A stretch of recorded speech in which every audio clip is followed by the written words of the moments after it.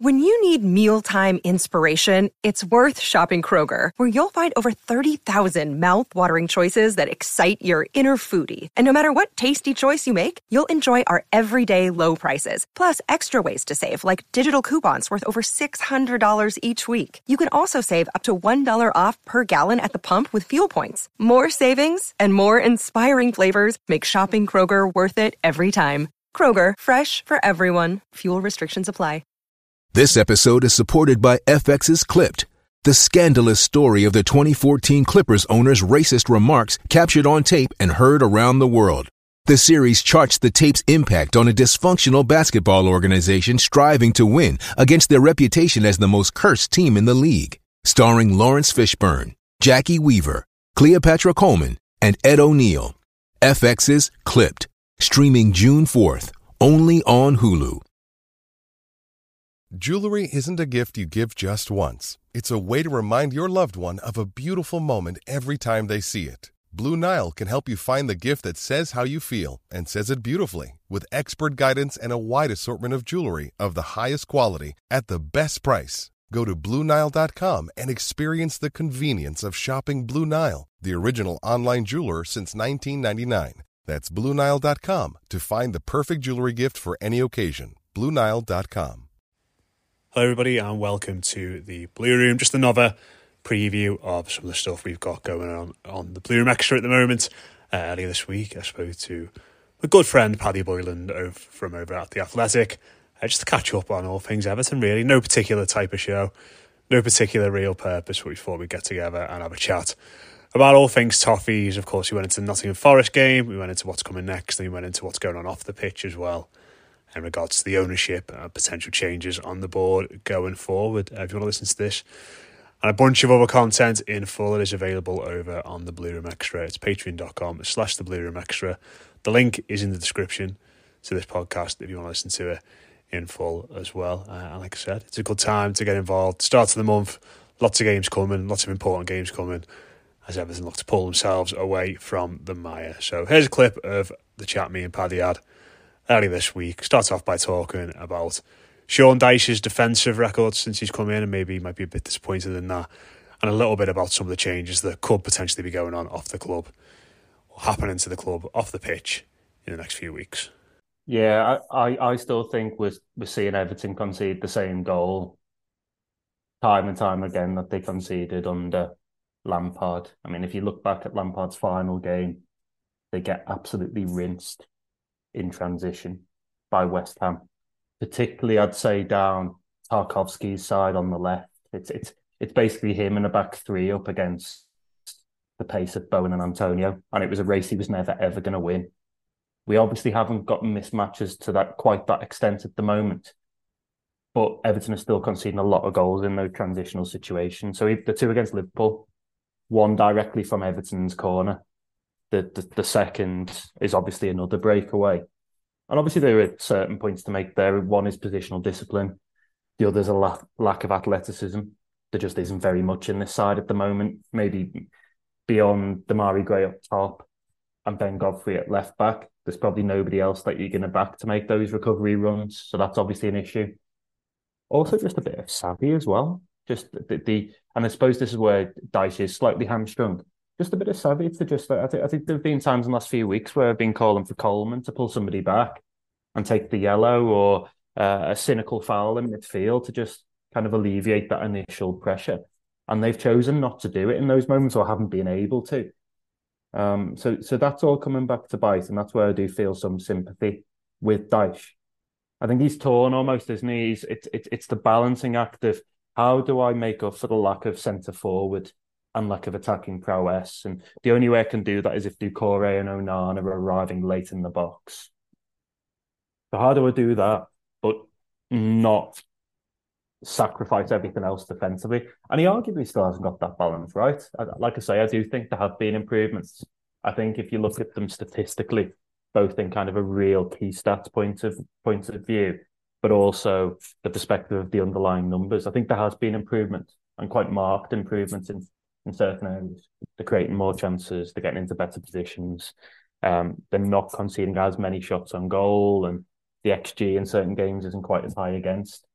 So the trajectory is positive, but he's not ironed out all the flaws by any means. And I don't think he ever was going to iron out all of the flaws. Some of these issues, I think, let's say, for example, a lack of number six, that can only be solved in the market, can't it? James Garner's not going to come in and do it because I don't think James Garner's a number six.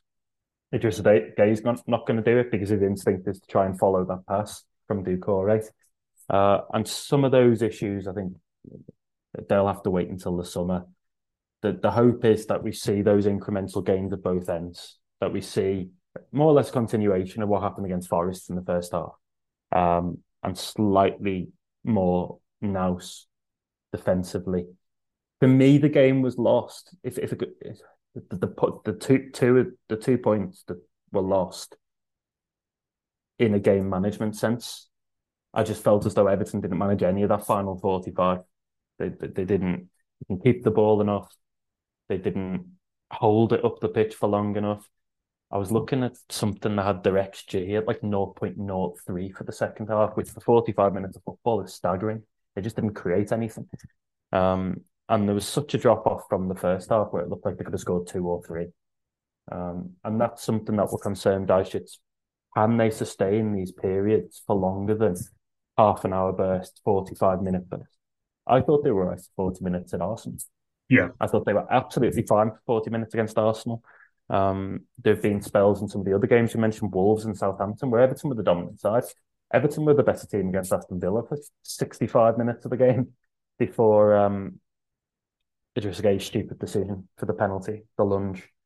So they are having moments, they're having spells, but it's not enough. It needs to be sustained. I think that's the next step here. Next step here is to try and do that for the full 90 to get that complete performance. Because I don't think we've really seen one for a good while. I think the only one in Dyche's tenure is Arsenal. Yeah, it's hard that though, isn't it? Because it just feels like there's one setting there.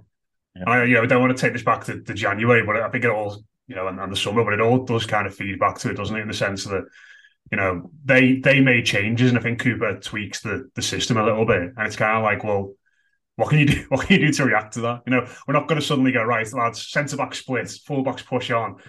Just a gay drop into the hole and start playing out from the back and try and invite them on to then, there's nothing else for him to do. There's nothing that he can change really from that sense, but there's also nothing he can change off the bench either, because I think it seems quite obvious to me now. I don't know about you, but he doesn't look like he fancies Ella Sims really at all in that sense. Mope, despite talking him up loads in every interview and every press briefing he did last week, was only brought on for 2 minutes at the end. It just feels like we're just stuck on that one setting.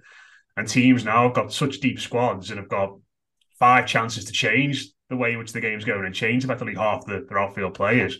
And we're sort of plan A or nothing. And that's kind of where, going back to what you said there about where you think the game was lost a little bit there. Well, we lost the 2 points at the weekend. That's kind of where I felt it was. It was just like Everton were just stuck on this same set, and Forest had a few different goes at trying to counteract it and try and figure it out, whereas we could do nothing really in response to try and counteract their changes. Well, I don't think they're a very good team at all, to be honest. I'm amazed they've not lost at home since August or whenever it is. That's a bit of a freak starting so far. I watched them against Manchester City, and that could easily have been 4-0 City.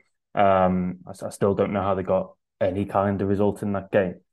But I suppose that they're an example of a team around Everton that's invested an awful lot of money over the last 12 months. But there are others too.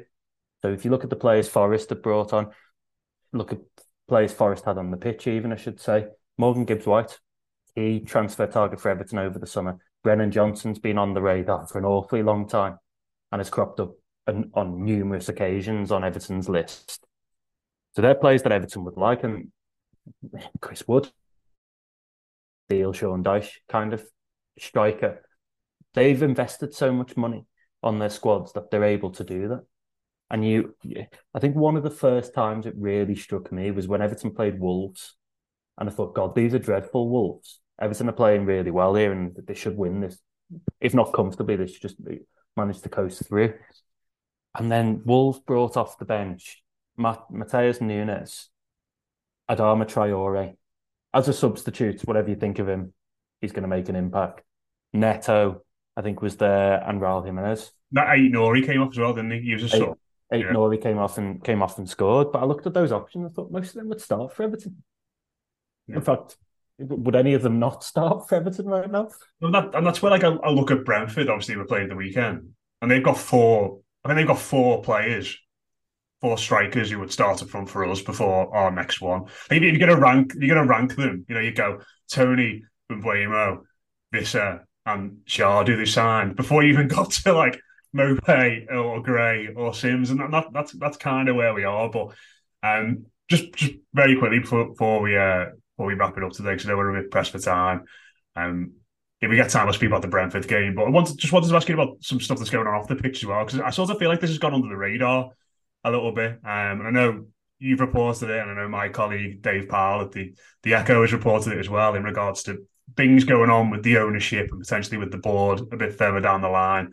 I know Dave reported that Everton have been in talks with MSP in regards to potential investment in the future. And I think the piece today or maybe yesterday talking about how Farhad Moshiri is looking at potential changes going forward, and there's going to be a bit of an impact on the board, and maybe he's looking at shaking that up. I mean, from what you've reported around this, I mean, how far advanced is that, and is it something that is going to happen, do you reckon, during the course of the season, or are we looking more towards the summer and the end of the campaign?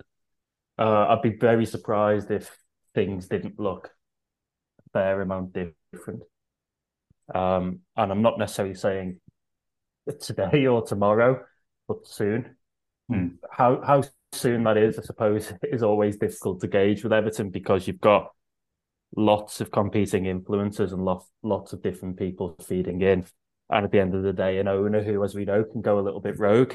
So putting exact timeframes on things is very, very difficult. But from that perspective, we've heard enough to suggest that things will look different in terms of the incoming investment, what MSP potentially would want in return for their investment in terms of representation. And I think that'll be a two-way street, really. I think at present, what we're hearing is most likely to be some come in, some come out, and it will change. So let's see. Sports Social Podcast Network. It is Ryan here, and I have a question for you. What do you do when you win? Like, are you a fist pumper, a woohooer, a hand clapper, a high fiver? I kind of like the high five, but if you want to hone in on those winning moves, check out Chumba Casino. At ChumbaCasino.com, choose from hundreds of social casino style games for your chance to redeem serious cash prizes. There are new game releases weekly, plus free daily bonuses. So don't wait. Start having the most fun ever at ChumbaCasino.com. No purchase necessary. VGW Group. Void where prohibited by law. See terms and conditions. 18+.